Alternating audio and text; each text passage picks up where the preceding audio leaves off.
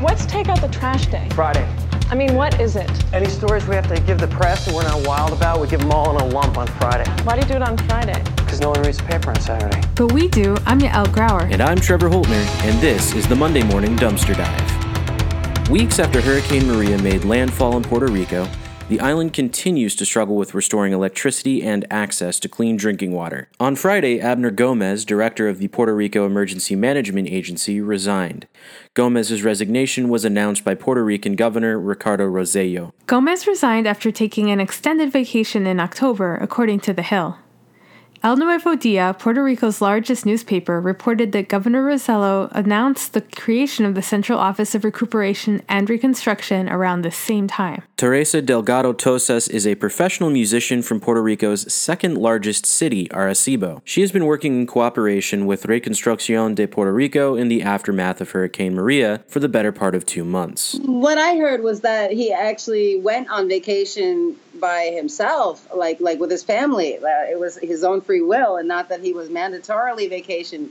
I was told that Governor Rosello was very upset about people not taking the relief as seriously as he does. I'm not saying they're not taking it seriously. I'm just saying Rosello's taking it extremely seriously. Teresa says that although she hasn't personally seen many large-scale problems with the relief effort, there are major issues that everyone is dealing with. There's 85% of the island got flattened. We're talking about like 2.5 million people that are affected.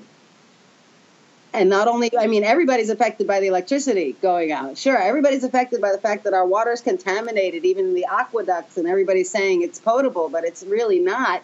And we know that for a fact because we got an osmosis system to purify the water 4 years ago, and the guy tested our water here. And there was a case in 2015 where they put it online that all the aqueducts, the 4 aqueducts, main aqueducts in Puerto Rico that provide the city waters, had 2 different bacteria that were chlorine resistant. Teresa says that on top of the issues with potable water and electricity, it took a while for ground efforts to properly coordinate between FEMA and Puerto Rican government agencies. And a lot of miscommunication happened. There were actually relief packages on the tarmac in San Juan Airport at some point that between FEMA and the federal government in San Juan, they were not capable of communicating clearly enough with each other and effectively enough to make appointments to get everybody informed that who has to pick up what, where, and distribute to what. However, last week, Lieutenant General Jeffrey Buchanan announced that the military would begin winding down its recovery efforts since,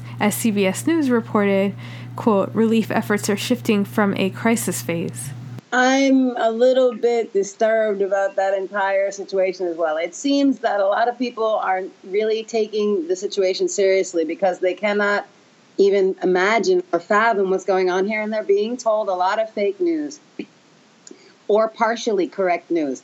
And that's the problem with 2 quarters and half truths, is that where even the good articles are missing certain details, such as the fact that the water is contaminated. And yes, we might have 70% water service or 60% water service, whatever they were saying, which isn't true either. There are different details that need to be mentioned that negate those statements, such as the chlorine-resistant bacteria, such as the fact that most houses, even when the city has water, have to have generators to pump the water in because a lot of the city's generators don't have enough pressure to push the water into the house. In Teresa's estimation, recovery is just beginning and may be an ongoing issue for the next year or longer. It's nowhere near relief, and this is not a sprint, it's a marathon. And I really wish that people would start getting that message around and spreading it around, that this is an issue that's going to be continuing for the next year and a half. 85% of the agriculture here was destroyed.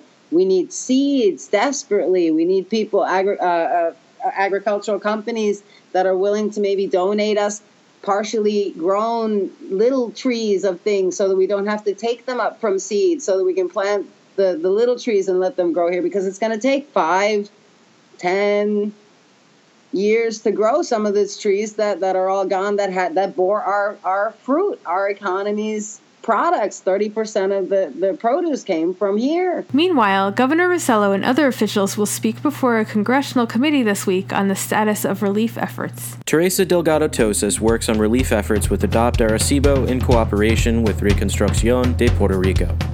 I'm Trevor Holtner. And I'm Yael Grauer. We'll catch you next time on the Monday Morning Dumpster Dive. You can download this podcast on Apple Podcasts or listen to it on SoundCloud.